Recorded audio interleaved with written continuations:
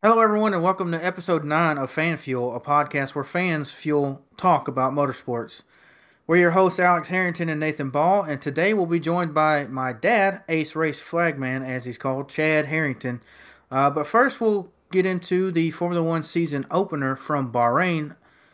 You and I watched that pretty closely this weekend, Nathan. It started off pretty stout with qualifying. It was a really interesting session. There was a couple of points that were pretty interesting to me.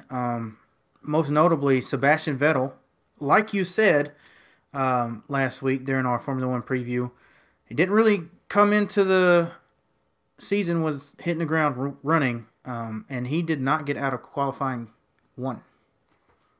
Yeah, that was pretty interesting to me. It looked like Sainz had some sort of issue in one of the turns, which brought out a yellow flag, and then there was another. Yeah, Mazepin spun out, brought out a yellow flag, which he was on his flying lap right when that happened, so he had to slow down. And at the point in time, there was no opportunity for him to get another uninterrupted lap in, which is why that took him out of Q1.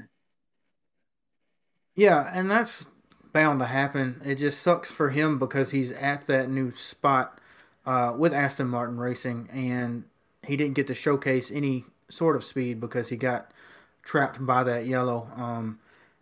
And that wouldn't be the first time that we'd see some controversy for this season, probably going forward in qualifying, because that's just something that's cool about Formula One qualifying, having the 3 rounds. Sometimes you don't get that chance because of how their caution procedures work.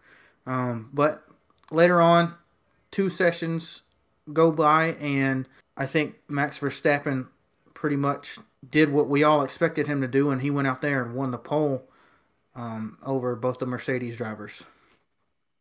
Yeah, I was pretty impressed with that in qualifying because even with the Mercedes issues, they were still pretty close all day on Sunday and on Saturday. So the fact that they were still able to win the pole with the damage on the car was pretty impressive.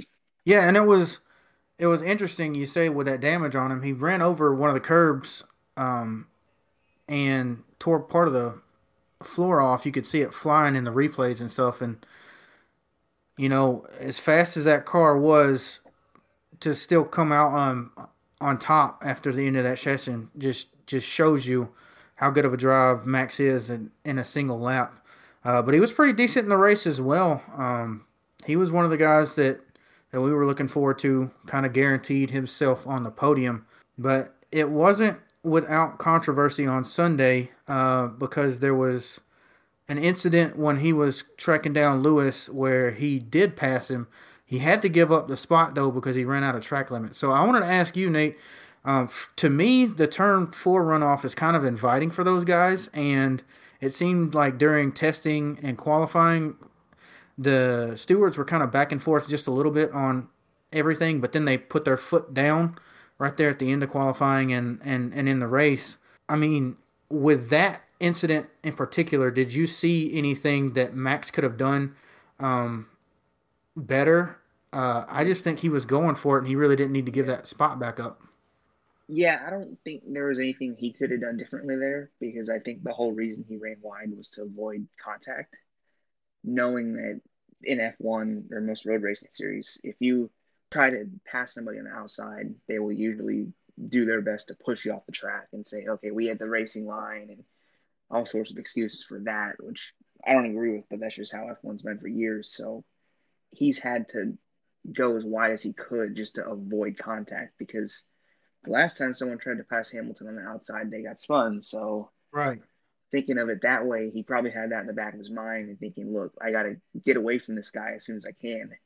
And I see a lot of people saying Max could have waited the next lap. And, sure, hindsight's 2020, but honestly, with how difficult it is to follow in dirty air, I don't see any reason for him to wait because that was probably his best chance to make a pass. Not only that, I mean, if you're going to be racing for a win, you've got to take that chance anyways. I mean, that's 18 Right. points versus 25 points. That's a big difference going on in the length of a championship, especially for a team that's also trying to win constructors with a new driver. So I don't know. For me, I kind of think Lewis kind of went a little bit cheeky and kind of pushed him Oh wide yeah, because I he agree with didn't what at he was all hit that doing. apex. Right, because I'm sure he was thinking, look, I'm gonna make him choose between either making contact or running wide and risking a penalty. And that was sort of really clever driving to sort of put his opponent in a position where nothing was going to come out good from it.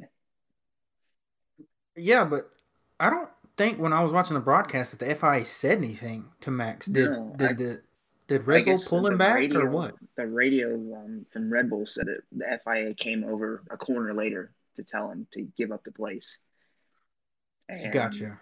the commentators I heard were saying, "Oh, why didn't he wait until the front straightaway to let him by so they could get DRS?" And Max said, "You know, I don't. He doesn't think it would have been fair if he let him by and got DRS immediately. So that's why he let him by early. And obviously, judging by that, it shows you why he tried to pass and turn forward because after he let Hamilton by, it was so much harder to follow him through the high speed Yeah. corners with dirty air. So it shows you that you have to you have to get the pass done before the high speed corners, or else you're just going to lose your ground. Yeah, and that too. I mean, at least the earlier you give yourself more space. I know it's just a few corners, but the earlier you give this position back, you can have more room. I guess in the long run to make up some ground. I know it's half a lap, so it's kind of negligible around Sakir, but I mean, he tried his best after that to get the move done. But I mean, that was probably the biggest controversy of the race weekend for me, just because I feel like it's a lose lose situation for Formula One because they could police Lewis for pushing him out wide by Yeah, saying nothing to Max. But then again, if they do that, they open up the door for everyone else to run wide right there at turn four, which they had tried to been closing down on the whole weekend. So yeah, I don't know. that's the thing is that a lot of the both of the team principals were saying the same thing about how it needs to be a black and white rule because Hamilton had run wide 29 times in the race off Right. of turn four. All four tires passed the white line, and then only midway through the race they figured out, oh, now you can't do that anymore. And it's like they're you can't just keep changing mid race like that or mid session because they have to come up with the rule that the drivers know before the race so they know what to do in the situations. Because I don't think the drivers did anything wrong. It's just the rules were not officiated consistently. Yeah, and you know Formula One drivers, they're driving machines that have incredible downforce, and they've got to do everything they can to get everything they can out of those cars. So of course they're going to take any contact patch that's possible for them. So like you said, I don't agree with them changing that kind of during the weekend, and it was kind of different in and out of testing whether they were going to let it go or not, and it was the same in qualifying. And then, like you said, for the first part of the race, it was okay, and then when Max did it, it wasn't. So, I don't know if it needs to be a rule where, hey, this is track limits, but not when you're passing. Like, I don't know that. Yeah, this is it's confusing to me because I think that if they had a more concrete rule, then Verstappen probably wouldn't have attempted that pass if he knew he wasn't able to do that. You know, there's it's too vague to where you can't have drivers going for the win and not knowing what they are and aren't allowed to do because that just makes it harder to race somebody if you don't Yeah, and even that know what just you're doing. yeah, and that'll put distrust in the stewards going forward, not only from the drivers and their teams, but you know us as fans, because it's like, oh well, my favorite driver is in in third, trying to get to the second step of the podium right now, and he just ran wide in turn whatever at track whatever, and is he going to get a penalty for that because he only had one tire on the track? Well, no, you know, I mean Max was clearly off the track, but the teeter tottering, I find it a little bit unacceptable.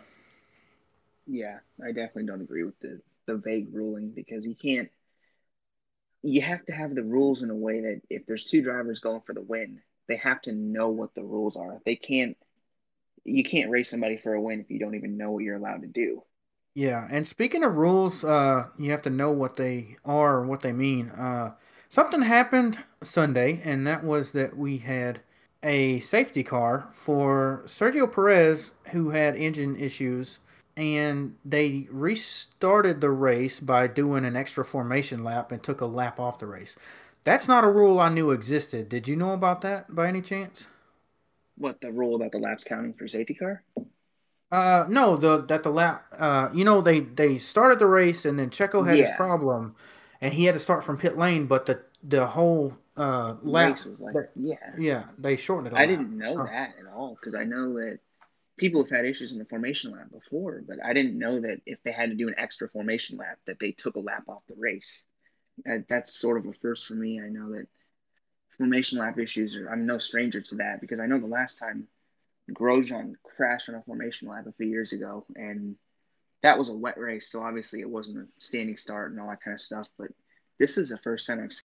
yeah, and I can't wait for the midfield battle now that we know that they're pretty strong contenders and McLaren up there battling in the top five with Lando Norris. I mean, it's gonna be fun, really, from Ferrari on back this year. I feel so. I can't wait to watch. But of course, we go from a really great debut to a world record debut. Not a good record, but Mazepin he has the shortest Formula One debut ever, and he finishes his debut after just 2 turns. I mean, what is this guy? What is this guy doing on on the first lap of the race? Just spins it out and just totals his car.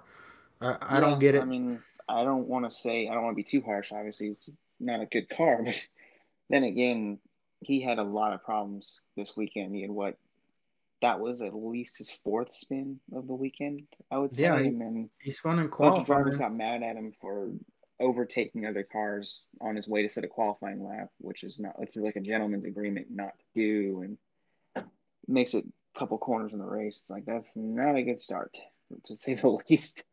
I Well, I mean, just hope. obviously his teammate spun out, but at least his teammate made it more than one lap before it happened. Yeah, I just hope he makes. He brings a lot more money than he's gonna cost him. I was hoping there was gonna be some more stability, I guess, in the Haas stable this year, knowing that Mick Schumacher was there. But honestly, I don't know if this decision with keeping Mazepin is going to work out for them in the long run because obviously he and his family brings money, but I don't know if it's going to be enough because I know Haas has been struggling. They might not be in the sport for too much longer. If Yeah, my theory is that the Mazepin family is going to buy the team if they're not able to find any more money. Just because if you look at the net worth of Lawrence Stroll, he's I think 2 or 3 billion, and Mazepin's dad is worth twice that. yeah, So they're a serious suitor to buy an F1 team in the upcoming years, and that's my worry is that Haas really needs money, or else they're going to be completely sold out in a few years. yeah, and I'm not really a big fan of Gene Haas myself, but having an American F1 team was something that I looked forward to when they showed up on the scene. And I really wish we could have gotten an American driver, maybe someone like an Alexander Rossi or somebody over there. But that never really panned out. So to see it after the Rich Energy saga and all that stuff happening, to see it close down wouldn't be a surprise to me. And a buyout from another rich racing dad, and not like it would be the first time, just like you said with Stroll and the Aston Martin racing. But I guess moving on from Formula One, we had a dirt race in NASCAR for the first time in 51 years, and I'd like to bring my dad, Chad Harrington, in for conversation about this because he's more of a dirt expert than I am, if you could even call me that. So I want to welcome him to the show now. What's going on, Chad? Well, thanks for having me on. I appreciate it. I, more than you actually know. I'm honored to be actually on here, be one of the first guests. So I was definitely intrigued by the dirt racing and everything that happened for the last week and a half at Bristol, actually, because it was good racing and everything. But I'm kind of excited to see some of the others that are still left to come on Bristol in the next few weeks as well. Yeah, and I think we were a little bit kind of underwhelmed by the idea kind of coming in here a little bit negative, but it turned out to be a positive. But before we get into the race, why don't you kind of introduce yourself and kind of tell everybody why I kind of introduced you as a dirt expert, and then we'll get more into your life in racing later on in the show. But go ahead and introduce yourself for everyone listening. Chad Harrington. I do a lot of graphic design work. I am a flagman slash race director all across the South and have done so for the last 20 plus years. So, and most of it has been on dirt, except for a few little stints here and there for asphalt at Atlanta Motor Speedway that I get to help with as well. So I've seen my fair share of dirt, and I've been going to dirt races in the local area since 1973. And that would be basically 48 out of my 49, almost 49 years on the planet. So being a dirt specialist and knowing how different tracks work and everything is always fun to see. But you learn a lot every time you go to a dirt track, just because everywhere is completely different. It's not the same no matter where you go, no matter what somebody would say, oh, it's always this, it's always that. It's definitely not.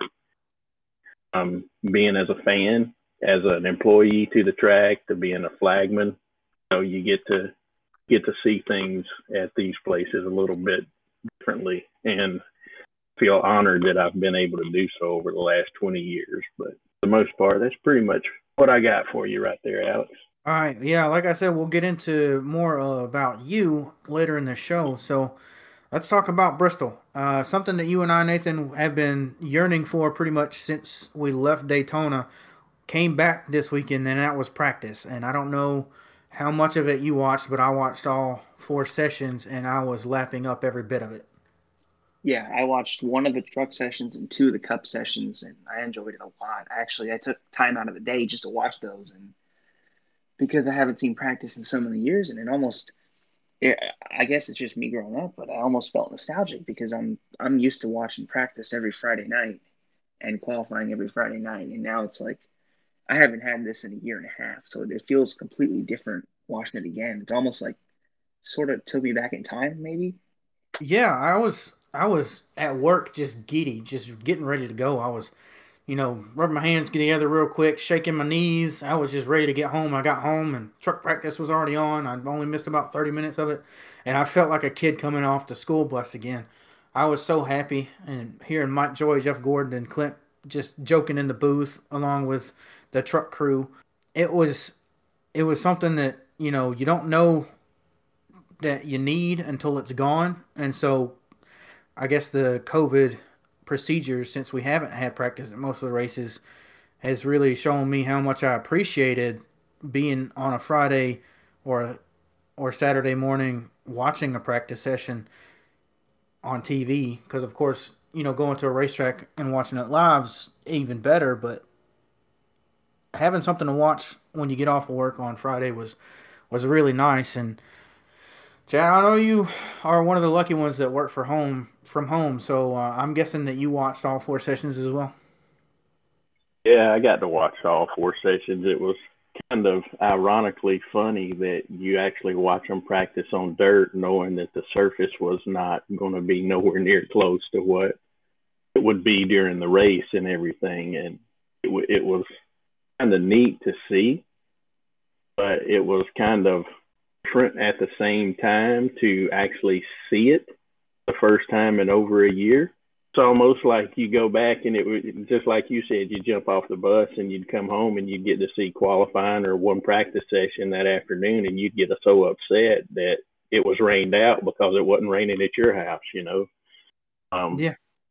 But here it is. We got to watch practice, and I was disappointed nothing much more happened than what did during practice, because I kind of figured we'd have all sorts of different hiccups and bumps and things off the wall and other stuff like that. But it was pretty clean.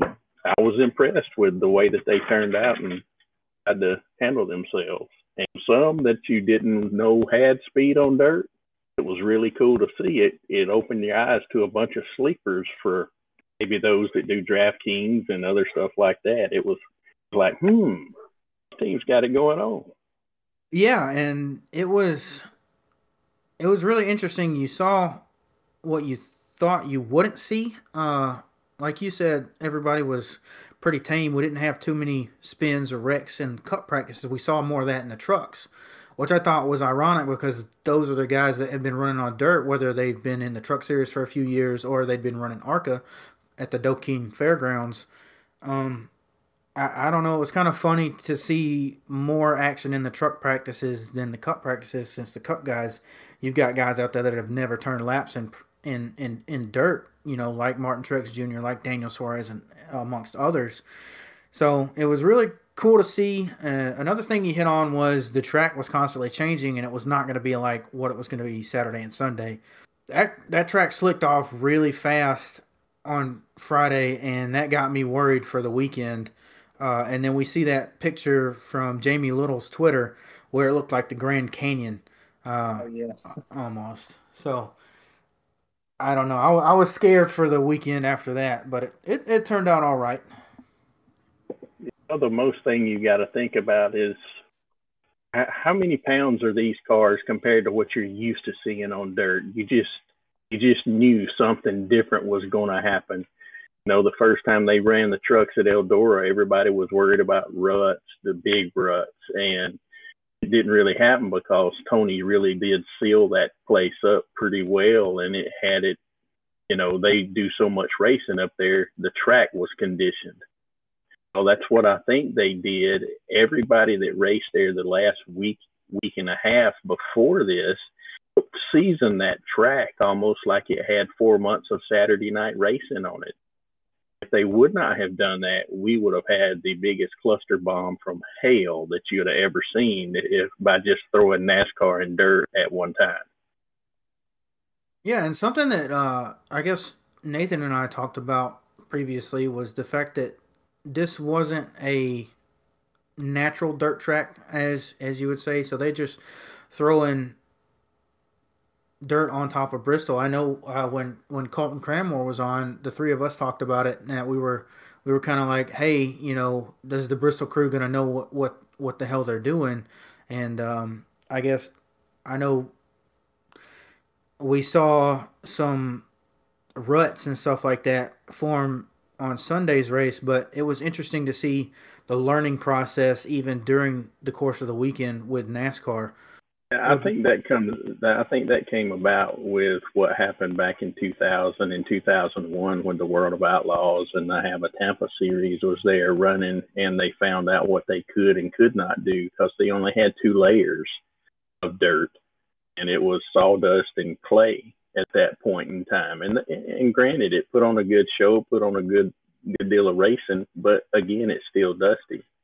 This time they put down multi layers, including that base layer from the 2000-2001, what hadn't washed away or they used for different building purposes and whatnot. And then they added some lime into some bits and pieces of it, and they stacked different types of clay onto it so that when they tilled parts of it up and put water back to it, it retained a lot of the water and the moisture in there, which it would not have done if they used the same type of application that they did in 2000 and 2001, just between the clay and the sawdust, because you got that natural hard surface that's going to suck that water straight out of everything otherwise.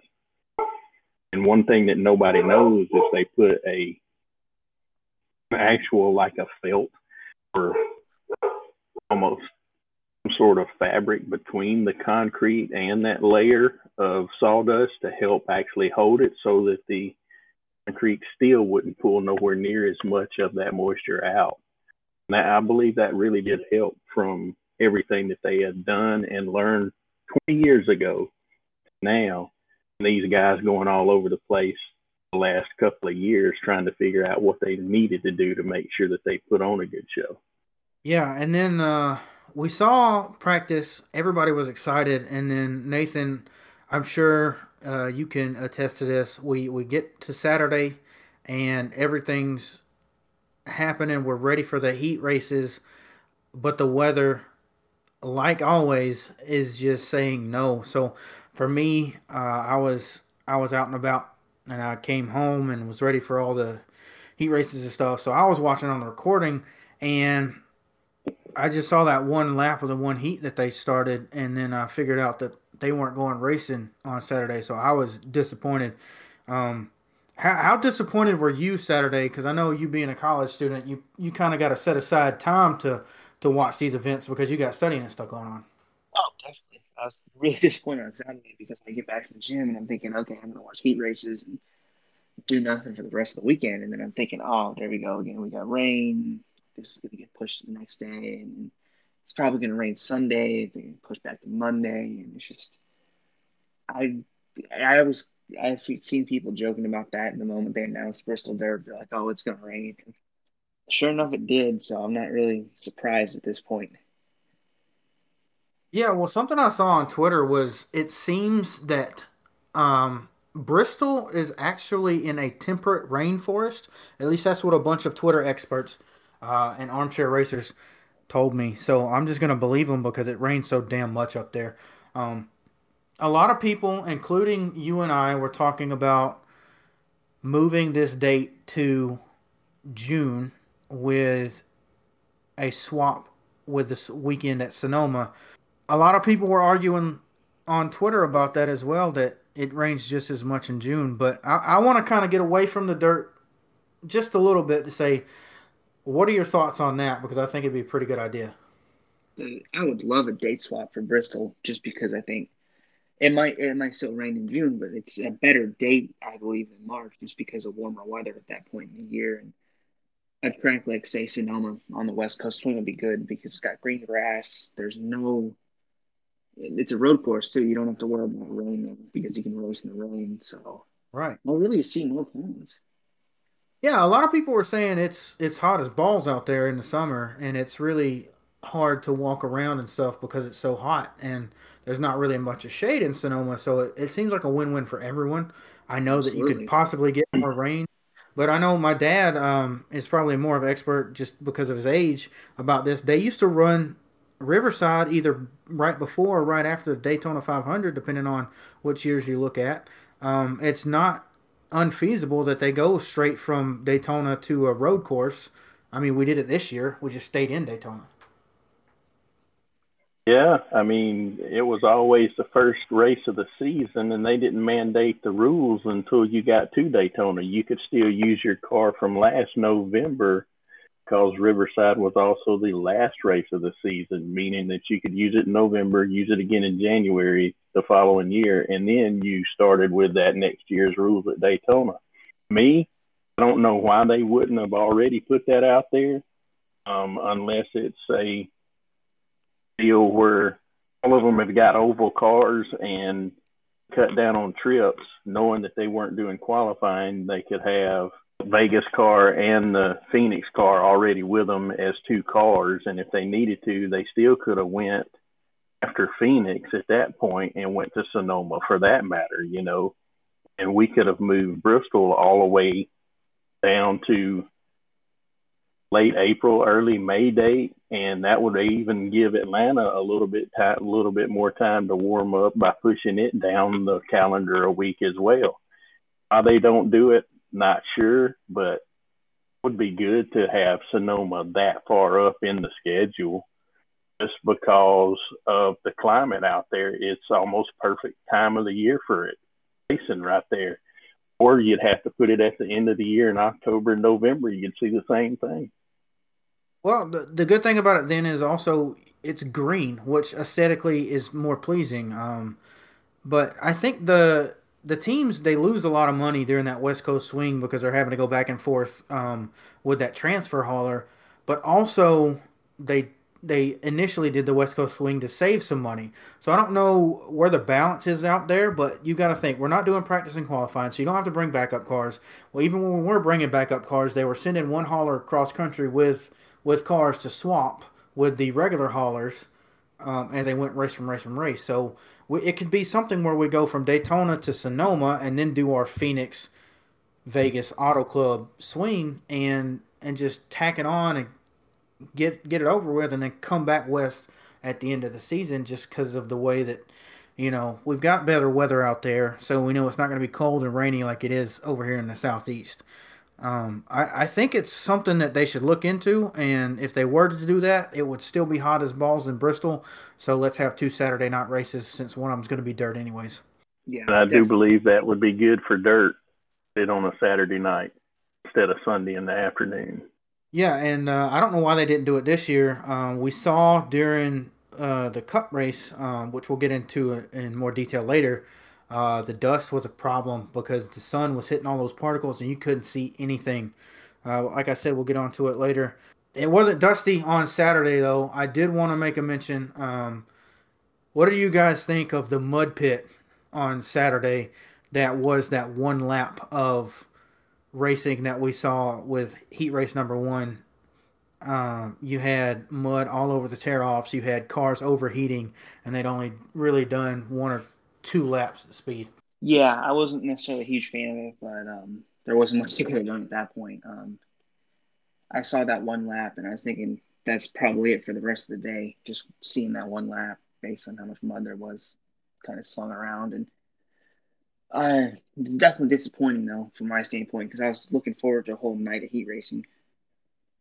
Oh yeah, me too. I was honestly at that point I was laughing because I thought it was hilarious, myself. But also, it did lead to us not having heat races, which I was really sad about because I wanted to see that. Just because we had some people that were gonna be forced to go home when we did the heat races. Of course, we did have a larger field on Monday when we eventually ran the race than we would have if we ran heat races because of NASCAR's policy. But you know, Stuart Friesen's wife was one of the people that I wanted to see race against the Cup and truck regulars to see if she could get herself into that show. We didn't get that chance. I also wanted to see just how NASCAR's passing points went because Yeah, that was I have that a was interesting. really big I guess, hate relationship with those. Oh, Yeah, I can really say that he hates those, Nate. But you can make fun of him first. It's just hilarious. I mean, I don't blame him. I definitely would have been equally confused with the passing points because I've never seen how those play out before. It would have been my first time seeing that rule in action. Like I understand the basics of it. I've just never seen it, so I don't know enough to judge. So I'm not going to make fun of him just yet. The true basis on those, if they're done properly, done correctly, you would actually have to run 2 sets of heats and invert the field. The second set of heats for them to actually work its magic.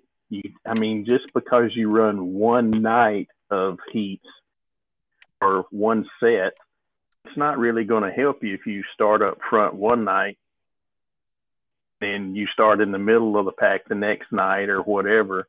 Um, but there's events around for dirt late models and such that they do use passing points, and they run 2 sets of heat races, and they invert one set of that exact same set of heat races, so that you've given yourself the multiple opportunities. So if you start on the pole for one, you can only gain so much by winning that race. Granted, it's like the maximum of say 20 points for the win from first. If you was to win that from 10th, it's possible you could have gotten 40 points because of that. And to have the opportunity to start front and back wherever it is, the better off you are. It doesn't perceive the fact that the way that NASCAR's point system would have worked really wouldn't have made a hill of beans unless you started taking points away from somebody or losing spots instead of passing. Well, the way that they were going to do it was basically if you started and finished in the same spot or lower, you didn't get any points. Only if you pass people, which is to Mm-hmm. me, as far as I know, not how passing points have ever worked, and I Right, because didn't there's no understand it at all. detriment, and that's the problem. Yes, and that is one of the parts that I was getting at of why you needed two sets of heats, which would have been even cooler, was the fact that, and I know they wanted to run 15 laps, but you could have easily done the same thing by putting two sets of 10-lap heats in and giving them a chance to really earn some points. Go ahead. The reason I say it's hilarious is because I introduced Alex to the passing points a while ago, and know that he gets frustrated from time to time when people just mention passing points, but he also introduced passing points to his own fantasy league at one point in time, which was quite ironic. Yeah, and we can kind of get into the passing points debacle later. We'll talk about your other extracurricular activities with racing, I guess, later on in the show. But I think the only way that I would be able to fix what NASCAR was doing after hearing you say that, it would have been cool.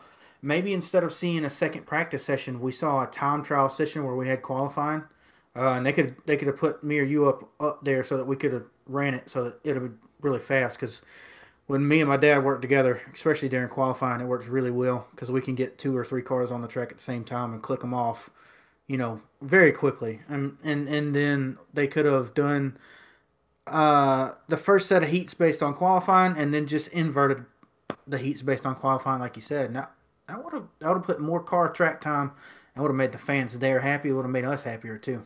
Agreed. We finally got to racing though on Monday. So after the floodplain that was the campgrounds right outside of the racetrack drained and the sun was out, the track was prepped beautifully. They worked overnight. The truck race went off basically without a beat. Martin Truex Jr. has one start prior to the truck race on dirt, and it was a charity event, so you wouldn't even call that an official start. So his first dirt start is in the truck series in that 51 machine, and he blazed the field. I mean, do you guys think that was because of MTJ's talent, or do you think it was because he was driving a KBM truck? Oh, man. Well, I think, first of all, I've got to point out his talent, obviously. It's a lot better than I would have expected, because I remember when Cole Pearn retired, people were saying, this is the end of Martin Truex, and he's never going to be the same again. And, sure enough, he's been one of the more consistent drivers in Cup last year. This year, he's probably one of the 5 strongest drivers in the series so far. And then Most definitely, he goes out and wins a truck race on dirt that he's never been on. It's like, you're almost starting to believe it's like the guy's a lot better than what people give him credit for. And people have stated that his driving style suit dirt, that he never even knew that. It's just the way that he likes to drive in general. He's better at using his feet than people think, and so I don't really think anyone expected it. It sort of just came out of nowhere. But now I'm sort of thinking he could pretty much win anywhere any week. So I guess I am surprised, but maybe I shouldn't have been in hindsight. yeah, he seems to have come on pretty strong in the last couple of years. I know, of course, we see him in the championship years, where he's coming on in the 78 strong at short tracks and stuff, and you know that's something that we never saw Martin Truex Jr. as being, is someone who's got the throttle control, like you said. And I don't know if it's just because he's a late bloomer or that Cole Pearn unlocked something thing in him. Something, he knows what he's doing now. I think there's a lot of. Yeah, I think that it's it's like, sort of like his talent's always been there, but now that you've got a car that he can do whatever he wants with, like there's nothing really stopping him anymore. Let me get you two guys to think a little bit more and a little bit further down the line of all of the asphalt tracks you run and the concrete tracks. Which ones are slippery? Which ones do you have to have so much of an egg between your foot and that throttle pedal? I mean, you look at Martinsville, you look at Richmond, and you just think, wow, you got to be on it. You've got to have your feet working at a slower pace, but yet You got to be precise. And I have actually heard that Richmond's about as slick of a racetrack as you can. Of course, they put a sealer down on that every so often. That sealer doesn't really go away. It's still kind of slippery. And to me, looking at that slick, and then the way that thing dusted off and started taking rubber, getting slick, which drivers did we see up front at that race? We saw all the guys that run well, a slick situation, not just dirt, but a slick track situation. Ones that run good at Atlanta because you don't have any grip and you have to feather the throttle, they were up front. Ones at Richmond, they were up front. Ones who get around Martinsville and learn how to float a corner, they were up front. Bristol on the dirt. Yeah, exactly. And I think Truex, especially when you mentioned Richmond, he's been probably the car to beat ever since 2016 or 17 there. He's led 100 laps in every single Richmond race or more. So it's just, I never really correlated the two, but now that you mentioned it, it's starting to make sense. Yeah, and I think that's something that, we've all been kind of yearning for, is that throttle control that we've kind of been missing since we went to the 750 and 550 packages with Cup. I mean, off throttle has been not a thing since they went to the tapered spacer, and this is a track that, even though they're not running 900 horsepower, the fact that they've got the 750 package on it, the fact that the tires are wearing out so much, they had those guys show up. And since we're kind of moving our way into the Cup race with this conversation, we saw NASCAR and Goodyear kind of come to an agreement that these tires are kind of slicks after 50 or so laps. So they chopped up the race into just 50 lap segments. Now, I'm someone who doesn't like stage cautions, but I think that choice was one of the better that they made this weekend. And I loved how you could go down pit road and not lose your spot, because it didn't seem like there was too much going on, but the racing purely spoke for itself.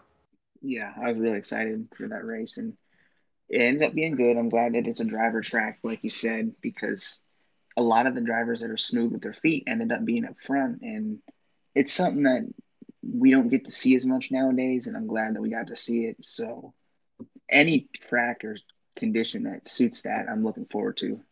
Oh, I can honestly say that when they split it up into all 50 lap segments, it kind of reminded me, hey, something? If this was the only race today, I just got to watch 550 lap local late model features. And the starting was always different. It was nice that they had their time to work on the cars before they went back. Down on some of the travel costs for the teams, because those fast guys with the guns didn't need to be there to change tires. Tires themselves, you got to remember, they're no different than the dirt tires that they use for super late models too. The bi-sply tires that give a lot on the sidewall, and those are the same exact tire constructions that the first Fast Track Crate late model series actually used way back when they started. They signed a deal with Goodyear and brought those tires out. That's how come Goodyear has that technology. Those tires were really designed for 50 lap features. So to me, 5 features in one race, I was excited. Yeah, and it kind of gave that just short track feel, period. I went to my first asphalt late model race earlier this year at the Alabama 200. They didn't have a halftime per se, but they had controlled cautions, where if a caution fell between lap like 75 and 125, it would be considered their controlled caution, and they had everybody come down. They could change tires and all that, and they would come back out in the same spot. You look at older super late model races. I can remember watching with old videos of like the World 100 and stuff. They would run 50 laps. Someone would get a payout for winning that 50th lap segment, And then they would have a true halftime where the the guys that came along with the drivers could change the tires, refuel the cars, and all that. And they had the drivers come out, and they would do interviews and stuff, and it would be like a true halftime, like a football game or something. And they get back in the cars and go. So it was almost kind of like really old school, which I didn't know I wanted until I saw it, and trying to bash this thing until it happened because I just knew it was going to be terrible. It was kind of a pleasant surprise for me after all things are said and done. But yeah, I mean, the race was really good. Um, it was it was always changing conditions, which is something you always see on dirt. I thought once it slipped off, it was kind of going to be the same, but still different drivers kind of came forward and went back. But out of nowhere, Daniel Suarez, who's in his mid-race interview says, "I don't know what I'm doing," is is leading a good chunk of the race. What did you guys think about that? Because he had never been on a dirt track until they went practicing on Friday. Well, technically, he actually got to go practice on Tuesday because I was actually asked on Monday if I would come flag for him as Dale McDowell, super late model driver, and he runs that driving school. And Trevor Bain met him at Smoky Mountain to get him in a car to get him laps on dirt just for that. I think Dale McDowell actually helped him a lot with driving techniques. And being that it happened on Tuesday and then he got in the car on Friday, it was fresh in his mind, and it was almost the same clay. So I think that right there really, really, really put Daniel Suarez on the map for that race yesterday. Well, that's something that I don't think a lot of people knew. So that's interesting insider information there. Yeah, I don't know. He's been doing fairly well in the Trackhouse car, something that I don't think any of us were expecting. Even despite the RCR backing that they have, uh, he's a wheelman, and I know you and I going to races at Talladega have seen him do some stuff on the super speedways, but he's a bit of a short track guy too. Um, Nathan, were you surprised by he in particular coming up there, or did you see anything that was surprising to you as far as guys who were up front? Yeah, I think Suarez was definitely the biggest standout for me just because I never pictured him as a dirt driver of any kind. He's had good runs this year for a smaller team, but then for him to run top five for a majority of the back half of the race and then take the lead on merit for a good chunk of that race. And I was thinking, what in the world is happening? I'd never went into the race expecting that at all, but now I'm starting to think that whatever he's doing is going to be more common just because I think that he and his team have been really good over the last few weeks, but that had to have been a career race for Suarez just because of the fact that he was doing that in a mid pack car. Oh yeah, and I don't know if you guys listened to his post race interview, but he said it's good to be back. Yeah, And those definitely. words hit me really hard because I've always been a supporter of Daniel Suarez since he came in to the Xfinity Series. His few truck starts that we got to see, I've just been bummed out year after year him bouncing around the teams because he was rushed up to Cup. He got swapped over to the 41, and then because Cup champion was coming over, and then he got kicked out of the 41 before he really had a good place to get strides in, even after he almost won a Kentucky race prior to Cole Custer with the 2020 win. Um, but now he's found a home and he's found a program that's being built around him, and those words that he said, it's finally or it's good to be back. I mean, that hit home for me because he's gonna be competing, maybe not for wins this year, but you can see that once that crew gets under that driver, they're going to be a threat. Much like I guess a SHR car right now would be a threat to get a win, but not really someone that you would think would be winning like an Eric Almirola or a Cole Custer. You know, or even Chase Briscoe / Clint Boyer the last couple of years. So I can't wait to see how that team develops because I think it's going to bring in a lot of, I guess, new mobility to the sport from popular media and stuff like that. Yeah, I'm impressed with Trackhouse especially, and I would not be surprised at all if they're a regular top 15 contender most weeks because I remember Homestead in particular, he was competing for a top 10. So the fact that they're doing this so early makes me think they're only going to go up from here on out. Yeah, absolutely. And another driver that we saw up front early, but continues to have bad luck. That was Bubba Wallace.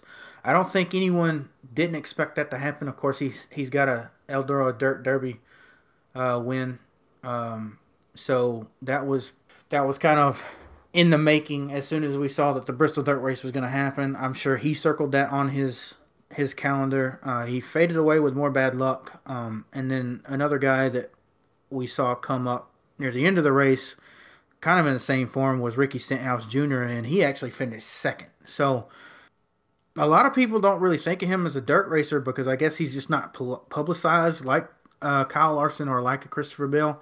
But he's a pretty damn good dirt racer himself. He owns a World of Outlaws sprint car team. So I was definitely expecting him to do good. And they really cranked on that car all race long to finally get him to where he could compete for the win if they had a little bit of extra time.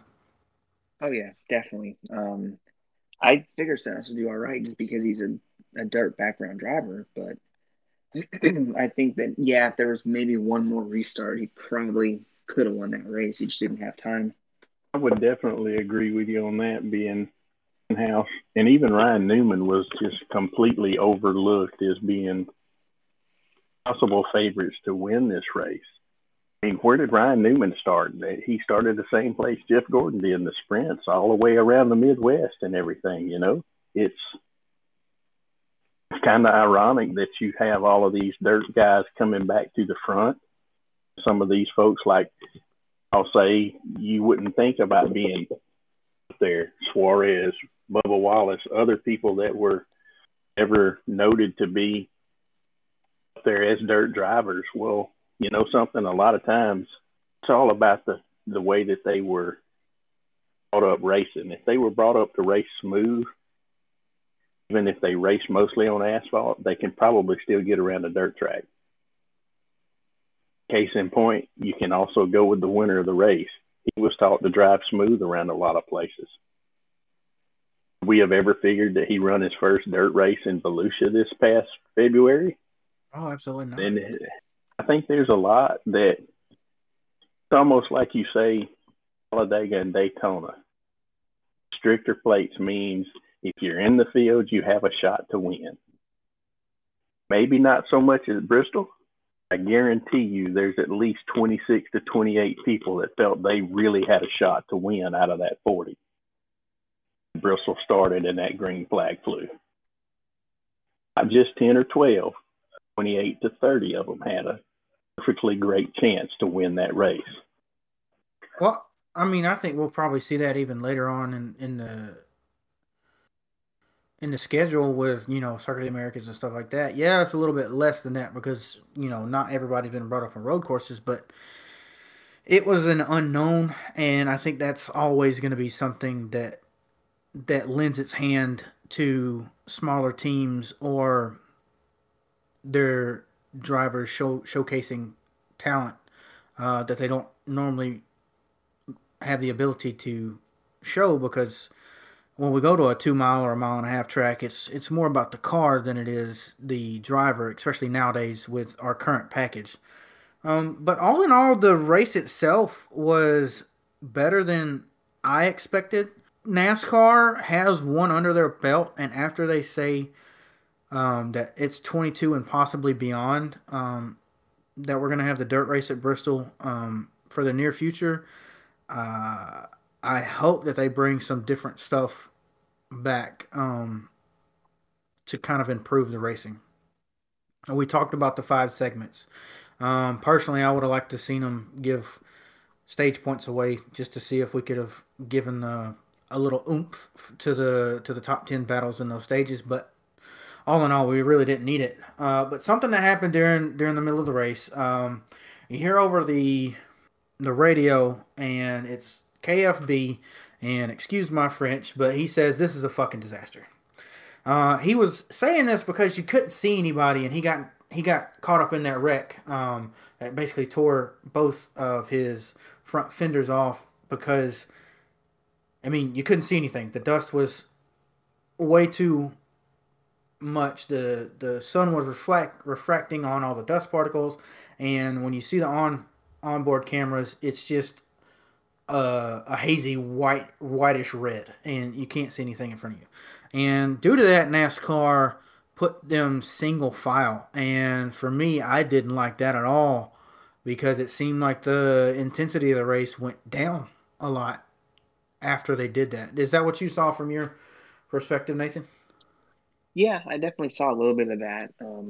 I don't blame Kyle Busch for being upset because I do believe that what caused that in the dust is that everyone checked up, and I believe he ran into the back of somebody that kicked the whole thing off. So I'd be pretty upset too if I wrecked and I couldn't see. Yeah, I mean, even at that point, spotters probably are having a terrible time seeing because sometimes if it's dirty and even being right over the track on the flag stand, if it's dusty, you know, I'm having the default to to somebody else when I'm saying, you know, I can't see, you know, the backstretch or turn three and turn two because it's just covered in dust. So I could imagine that being way up there where all the dust is still flying that's been out in the air for 20 or 30 laps that those spotters were having a hell of a time trying to spot. Yeah, I wonder how much they could even play a role at that point. I would think that they probably couldn't play much of a role except for what they could see that was in the shade because all of the camera angles that they were showing during the broadcast, it was set a certain way. You would get to it and it would be so dusty you couldn't follow the cars. And then they'd go back to the ground level shots where the cameras were there so that you could see the cars on the broadcast. Meaning, the cameras being maybe 15 to 20 foot up in the air versus the ones that are 3, 4 stories over the thing in different spots. It's no different than to me what you used to go down the old back straightaway at Atlanta Motor Speedway, and even with those bad cameras back then, you come off turn 2 and you just dive off into turn 3 and you couldn't see. You was hoping you was turning in the right spot. I mean, that was the same thing that most of those guys were doing with that sun coming through that one little opening over there.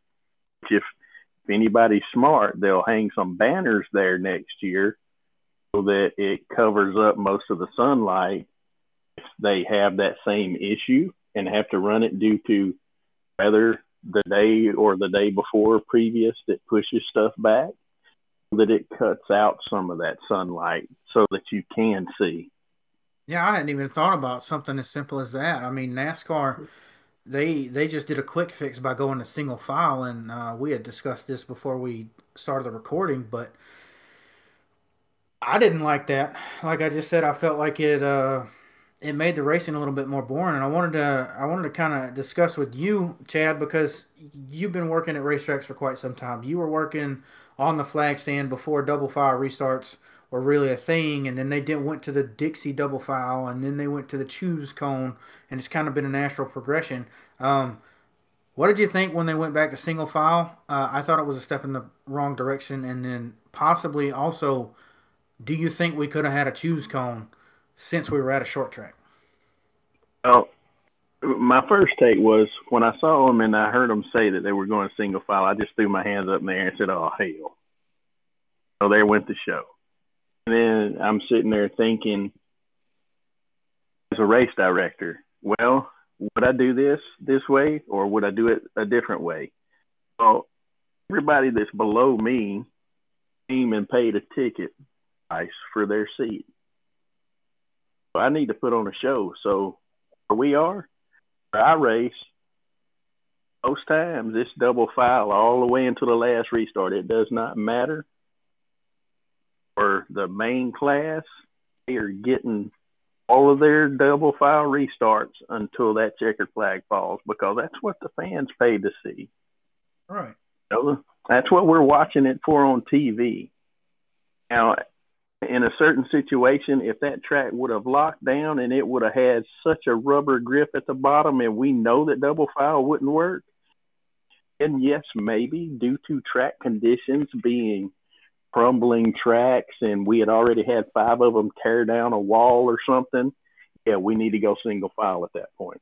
But not just because some of them said they couldn't see, but just for a moment or two. I don't think the safety was there as NASCAR was seeing the cars as much as they couldn't see the cars from the tower. And if that was their call, I can understand that as well. I hated to see it happen, though. Well, the thing that got me is later on in the race, they fixed the issue, right? If they would have just laid water down during all of those red flag segments and then have the Packer cars come out there just a little bit, we wouldn't have had dust most of the night because they were only doing 50 lap segments. It's no different than during the feature.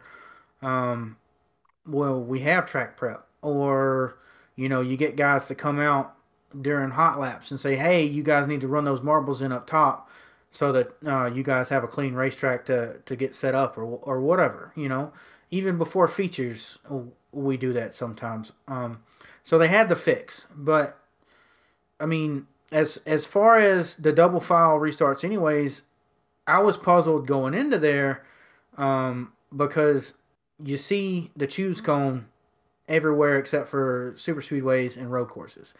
Now, Nathan and I have already discussed the fact that they should have them on road courses, but we understand why they don't on super speedways. I don't understand why they didn't have it on the dirt race here at Bristol. And you've used the choose cone before. Have you ever used it on dirt? Because I know you have with your Legends cars at Atlanta. Actually, we would have. I don't know that you would say the choose cone on dirt as much as we use the flag stand. At that point, your spot, just like we do at Atlanta Motor Speedway now for them to choose when they chose. But there was a restart cone at one point in time to where we had a rope tied to it.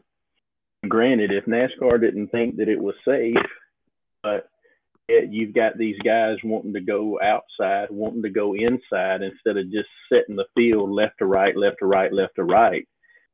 I don't think is fair to some that were bottom feeders, the ones that got shoved on the outside. And I don't think it's fair to the ones that are having the bottom feed now that were actually making gains in the middle to the high side. You know what I'm saying? Yeah. They should have. You put a cone out there, they can still do it. Yeah, you can't paint that orange triangle and that box on the track at dirt because it's going to get eat away by the tire spin. But you put a cone with a cord on it, and as soon as everybody goes across that, around it, whichever side they want to choose, you just reel that joker in and go green off of 4. No big deal. I mean, it's still available. They still could have done it.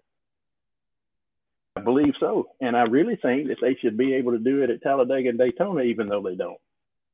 Because if you're going to, what happens if it doesn't matter where I come out on the pit stop, if I don't want to be behind that guy or to the inside of that guy, I want to be behind my teammate on the outside, and then my other teammates sitting third, and we all choose to line up on the outside. It gives the guy for fourth, he can go to the inside. We've got a whole nother ball game for a race at that point. Go back to Talladega when Stewart-Haas just whipped the field that day, and all 4 of them in the same spot all day long. If they had a choose cone at that point in time too, the race would have been completely different. Well, I think that's the exact race that NASCAR doesn't want to happen again, and I think they think that it's going to be even more possible if you have that. Now, of course, you could say, well, a Denny Hamlin would break up that Penske pack if they did that, or Kevin Harvick would break up the Hendrick pack if they did that, and he had the ability. But I don't think NASCAR wants to get into any more controversy on a speedway that they already do with the double yellow line rule and all that. But back to Bristol Dirt. I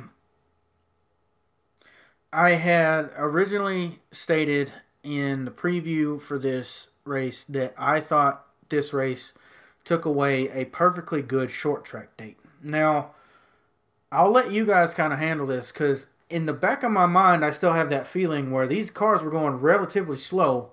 And yeah, we saw a somewhat entertaining race, but we could have saw 500 laps of two-lane Bristol with the PJ1 on the inside that has been phenomenal the last few years.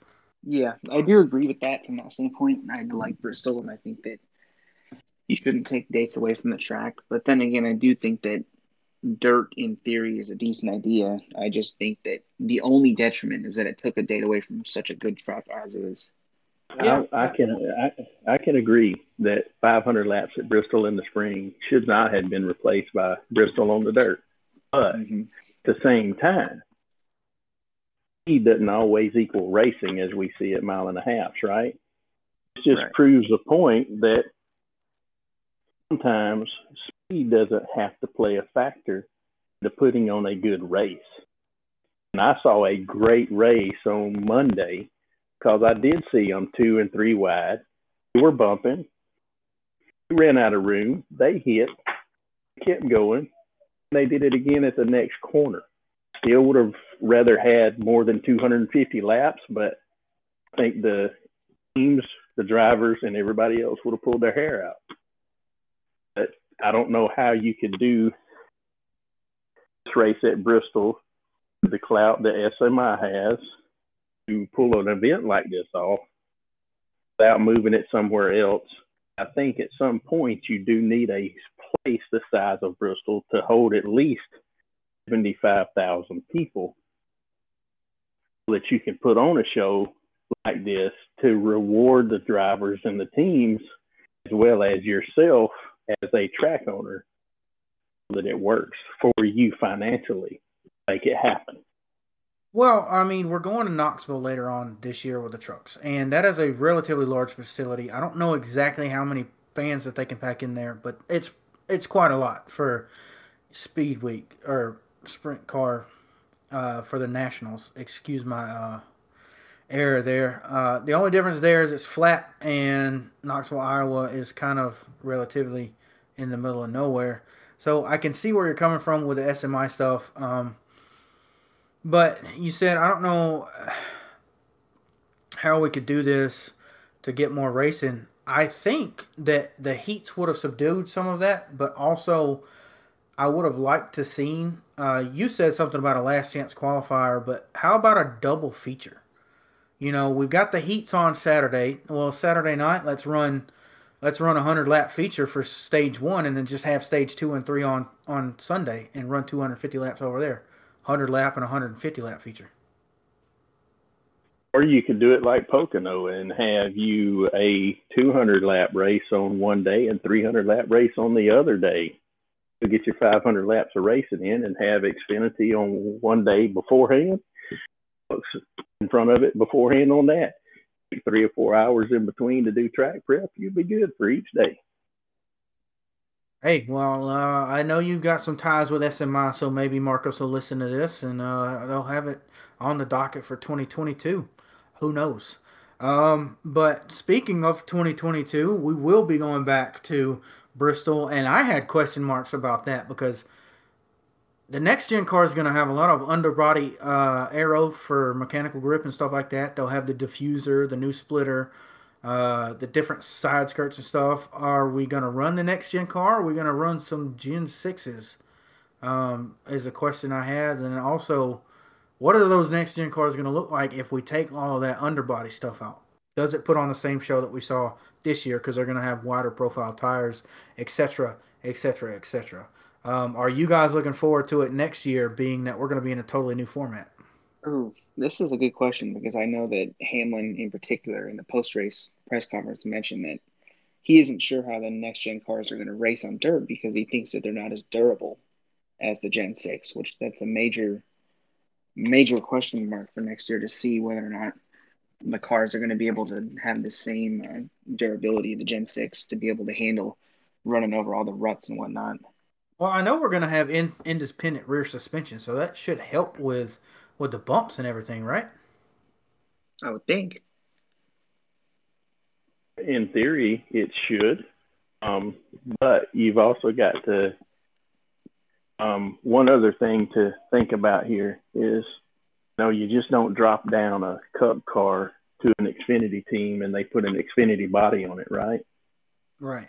Um, used to have where you could sell all of your stuff to an ARCA team, because ARCA was pretty much the equivalent of the Midwest cheap version of NASCAR.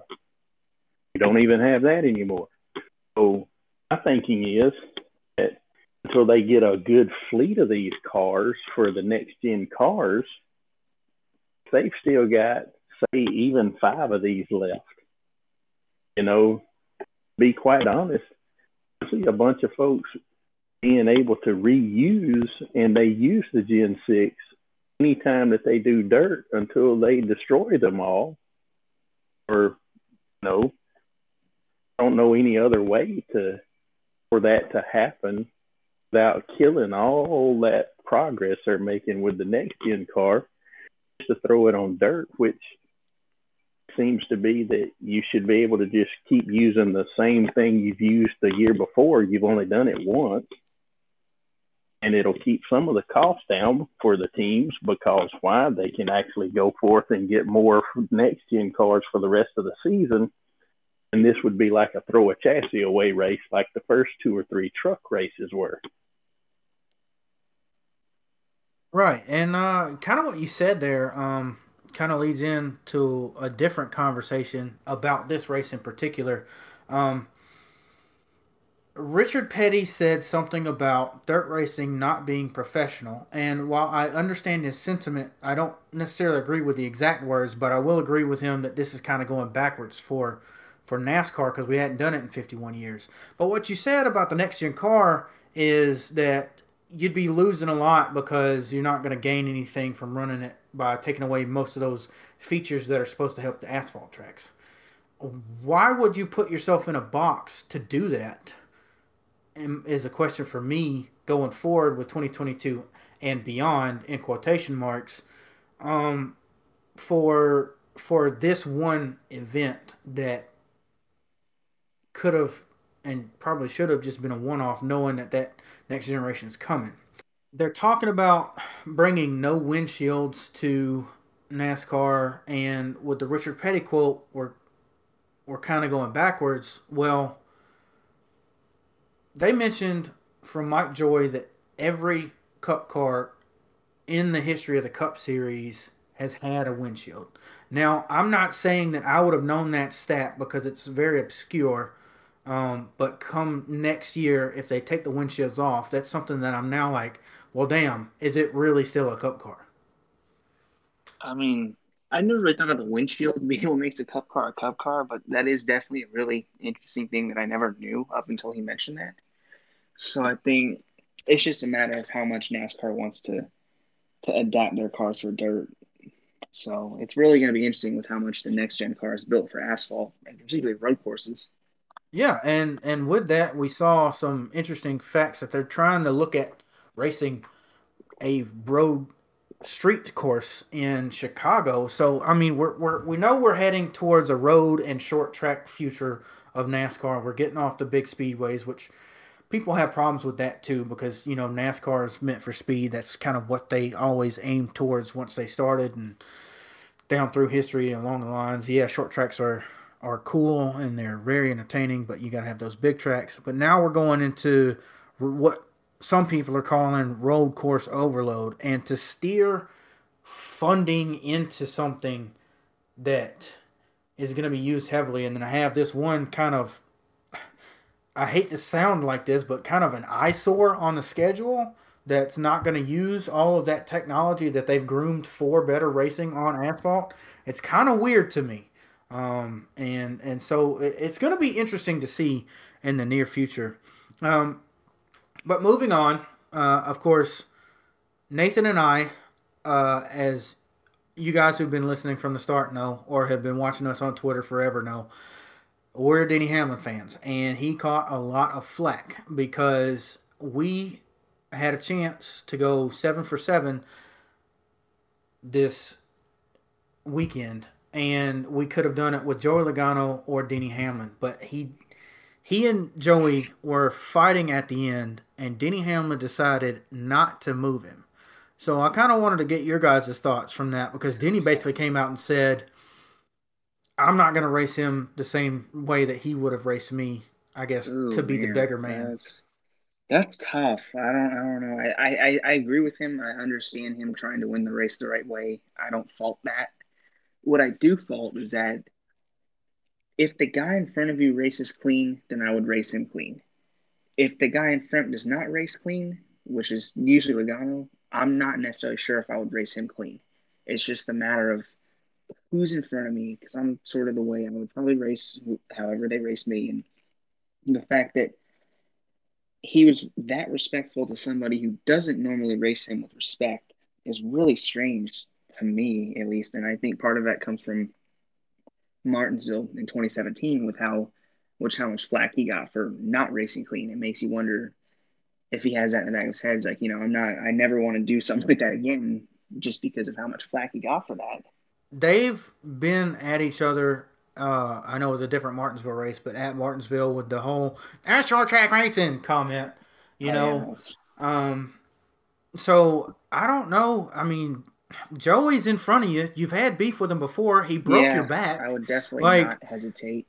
I I would love to see another Ricky Rudd versus Dale Earnhardt style, just total lash out rivalry, and we could have that with Denny Hamlin and Joey Logano because they've been at each right. other's throats for so long. But I guess but he's Denny's got to thinking, come back yeah, and do something about it. right. I think part of me is that he's thinking big picture. He's got a 4.7 average finish. He's leading the points by a pretty significant distance. It makes me wonder that, hey, look, we want to make as little enemies as possible during the season, try and make sure that no one's got any major beef with me for the rest of the year. But then again, like I said, if I usually would want to race somebody how they race me, and if they don't race me clean, then I'm probably more willing to move them out of the way than I would somebody that normally wouldn't move me out of the way. Like say if Martin Truex is in front of you, then yeah, I'd probably hesitate to move him just because he's a pretty clean driver. He never really does anything. But someone like Kyle Busch or Joey Logano in front of you, it's like, yeah, you're more likely to be a little pushy with them because you know they would do the same thing to you. I like that you said he's looking for the big picture, and yet you only stopped it this year. I would think that he's looking more about in his own portrait for his own office and his own big, humongous shop and building because he is a team owner now, even though he still races. So he's got to think on a little bit different level. Although yet I was still disappointed by the fact that didn't just move him out of the way. I don't think he had to put him in the wall. All you had to do is just Right. on his back bumper and push him all the way into one and slide him up into the marbles, and he would have been fine. He would have took the win. He would have been the seventh different winner this year. Right, and that's what we all have been Mm-hmm. wanting. We've all thought that this Fox, best season ever thing is it's rolling right now. It's meeting the expectations, but Denny kind of went a little bit more vanilla than I thought he would. I know that he's kind of in the old guard. I know that he's one of the older drivers, one of the ones that's used to racing for points and stuff, but you've got a commanding lead. It looks like if we're going to have constant winners, we could have more than 16. Why don't you take the chance to go checkers or wreckers and just move the guy out of the way, get your checkered flag, and say, okay, I'm not only leading the points, but now I've got to win. There's no way that I can get knocked out of the playoff Right. I contention. think that's definitely the biggest thing for me is that you don't really know if you're going to win a race in today's season. Look at 2011. Carl Edwards kind of had the same situation. He led the points the entire season and he only won a singular race. So with the season like this, it's very difficult to just assume that you're going to win because there's a lot of good drivers that haven't won yet. And especially if you're in his shoes, you run second or third every week, but you don't seem to have a car that can go out and lead every lap. And yeah, if you have a car that can win a race, you might as well take that chance. Don't necessarily wreck yourself trying to do it, but yeah, if you have to use somebody up, then I would definitely use somebody up, just not to the extent of wrecking them. And doing it at Bristol where you're just bumper jabbing them out of the way. I mean, it's no different than Jeff Gordon knocking Rusty Wallace out of the way. You know, you just moved them. You didn't put them in the wall. You didn't stuff them in the wall. You really didn't do anything. I mean, it wasn't like what happened last spring at the first Bristol race to where they used each other up and third place won the race. You know what I'm saying? I mean, that's all it would have took on this dirt race. But you know, hindsight's always 2020. But Danny's going to have to kick himself in the butt for that one for quite a while. Yeah, and I think a lot of that came from how the restarts went earlier in the day. He was always the one guy that would go up top. Once they switched to single file, he would move right up to the top, patch the car, do it every restart. He probably thought he'd be able to do that in the end of the race and didn't end up working the way he thought it would. So I think it's sort of the same thing that happened to him in Loudon that one year with Harvick, where he tried to move him once the fairway, could have moved him again in turn three, and he chose not to. He's like, you know what, I tried it once, I'm not going to try it again. And I think it's sort of like you said, it's the difference mentalities with the older drivers are a little more willing to race people clean than the younger ones. And Logano's obviously not young at this point, but still, he's definitely a driver that I wouldn't have second thoughts about moving. Yeah, and I can respect, that old guard mentality, if you want to put it that way, where we're going to race them clean. And, you look at a guy like Mark Martin who would just let you by at the beginning of a run and then just save his tires and then run right over you based on speed and not even touch you when he comes past you later in the run and stuff like that. And I get it, points racing, stuff like that. But that's not NASCAR anymore. And, sometimes it irks me to say that because I consider myself an old guard when it comes Right. to my fandom, but that's not NASCAR anymore. You've got to take your opportunities when you get them. So I would love to see Denny come out here and he's already been hated last year because he won too much, which is something I think is is something that we all get kind of forced into when we see a driver stink up the show or whatnot over and over and over because our favorite driver's not doing something. So I get the hate for that. But you've already got people who dislike you because of last year. Moving a popular but also vastly Yeah. unpopular driver is going to is going to get your name talking even more throughout the fan base, and everybody's going to want that rivalry. Everybody's going to want to see that action, and it's the same thing that happened with Kevin Harvick at Loudon. Like you said, like Right. I think it's sort of it. more of I guess you could say it's a big picture thing. I think rivalries are fun, but not to the extent where they get out of hand and you're wrecking each other every single week. I think he wants to try and avoid something from snowballing, if that makes sense. So I wouldn't blame him for using the bumper. I just don't know if I would want him to throw caution to the wind and do it every single week per se, because he's got points to race for. He's got to keep it to the point of scoring as many points as he can every week, getting as close to winning as he can every week. And if you do have such a rivalry to the point where it was like, say, Edwards and Keselowski that one year, you're gonna you're gonna sort of hinder your own chances at that point while trying to do so. Yeah, well, I mean, we could see something like that come out, but I think Uh, even though Joey drives like a madman, I think he is level-headed enough, and Denny's level-headed enough to know where the line is crossed. So I think we could see uh, a good battle between the two without seeing anything like that. Right. I'm just thinking that I would move the guy once and that's about it. I wouldn't want to be the guy.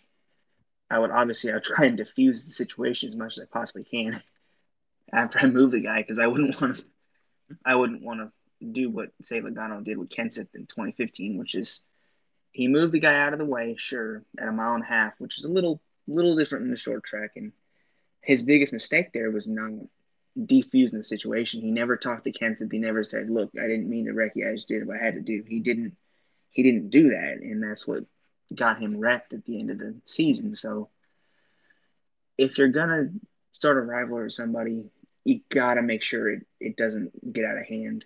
Yeah, well, I know, Chad, you've been around quite a lot longer than Nathan and I. So I said earlier, it was Ricky Rudd v. Dale Earnhardt as one of the rivalries, and I just came to mind that, oh no, that was actually Jeff Bodine and Dale Earnhardt.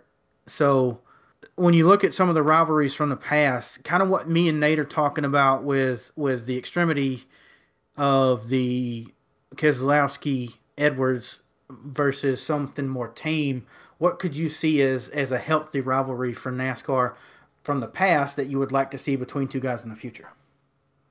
Yeah, the tame one was always the Dale Earnhardt and Terry Labonte at Bristol. I mean, they were both great there. They were great on short tracks, and yet they had a good rivalry on the short tracks, which worked, because if one of them was leading, the other one was going to get to him one way or another. Another one was Jeff Gordon and Rusty Wallace on the short tracks.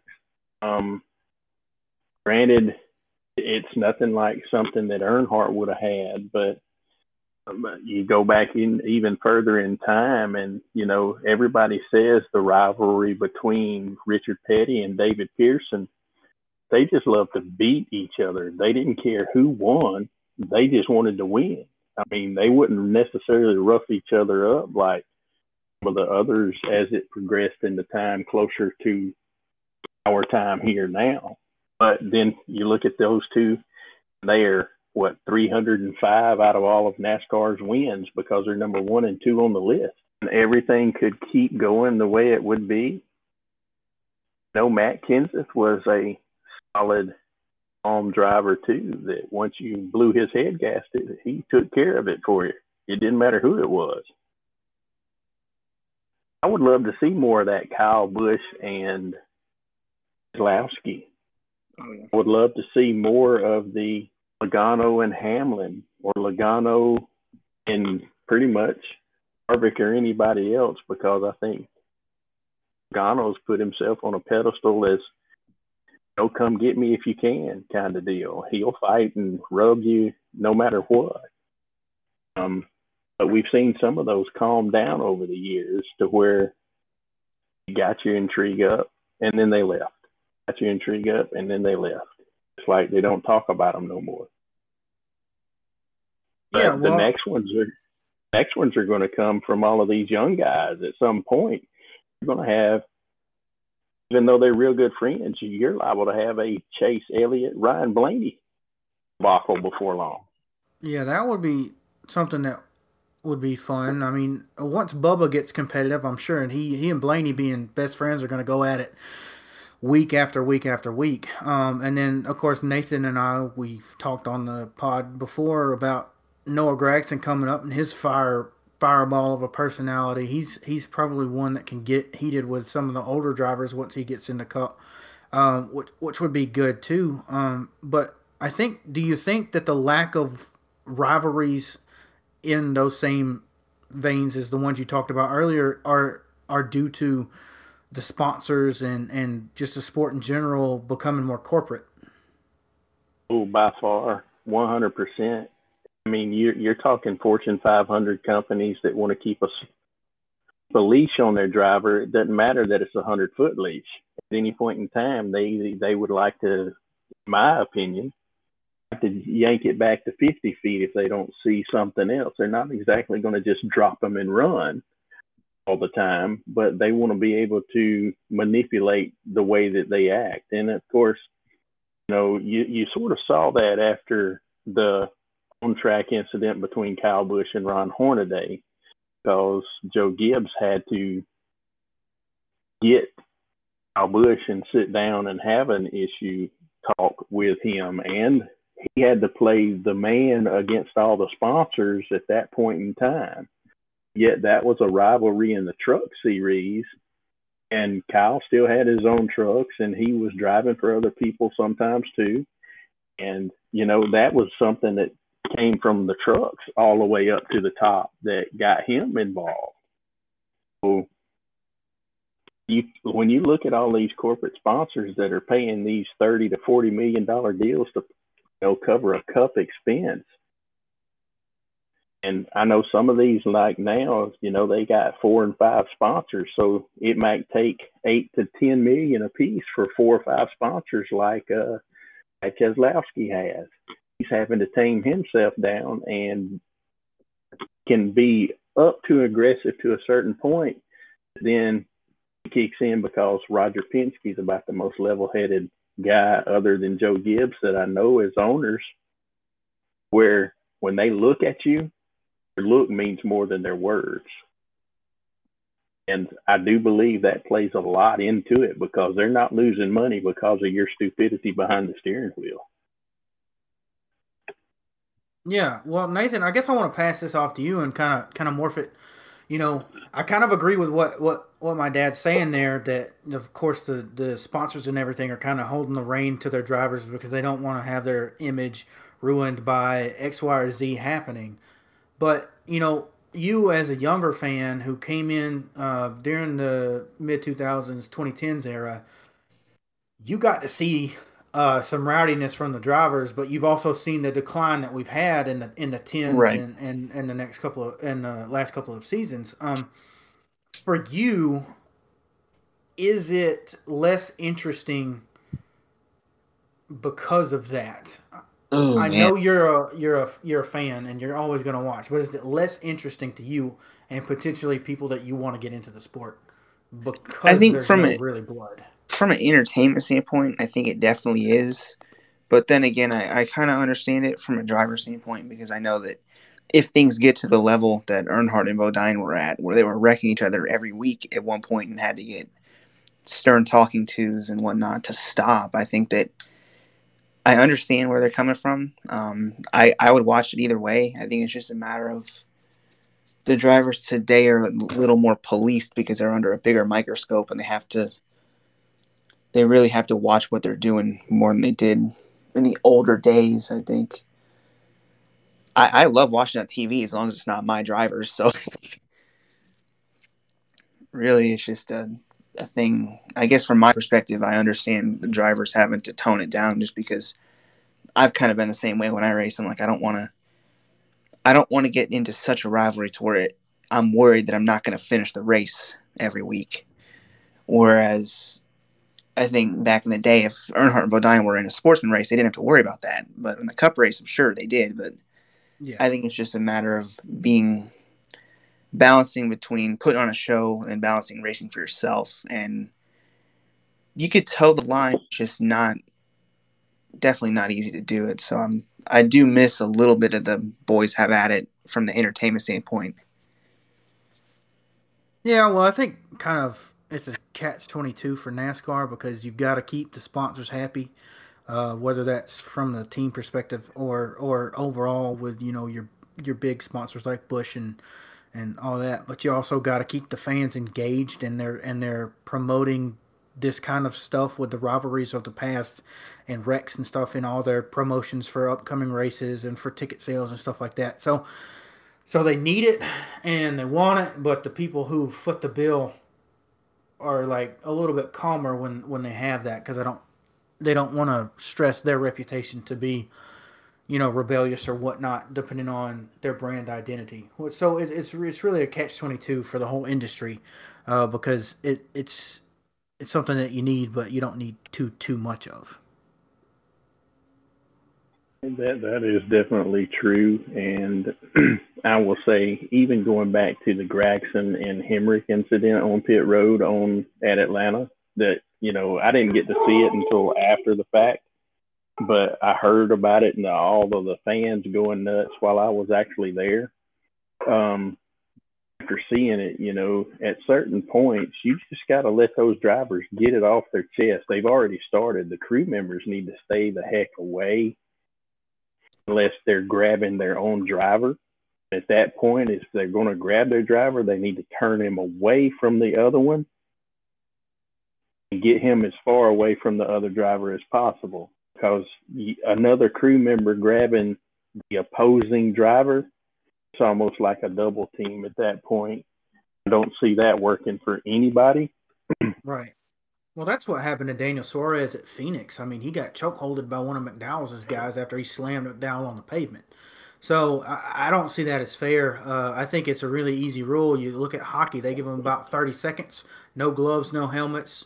You're good, and then we're going to stop you after about 30 seconds. NASCAR could adopt that if the corporate America would let them. So yeah, and I think with that, I want to thank my dad for coming on today, and of course Nathan as always. We had a really good conversation. We'll be looking forward to talking to my dad in next week's episode about his life in racing and stuff. I kind of have alluded that into happening this episode earlier in the recording, but we just kept running, so it's been quite a long time, and we'll have to see you guys next week. As always, go ahead and follow us on Twitter at Fan Fuel Podcast. That's an app, capital F, a capital F, and a capital P with a 1 tacked on at the end. Shout out at us. Say anything that you want to say as far as ideas of future episodes. If you want to join us for a recording session, or any ideas during the current race weekend that you want us to talk about in our recording episode on Tuesdays like we always do. Other than that, we'll see you guys next week. Thanks again. Bye.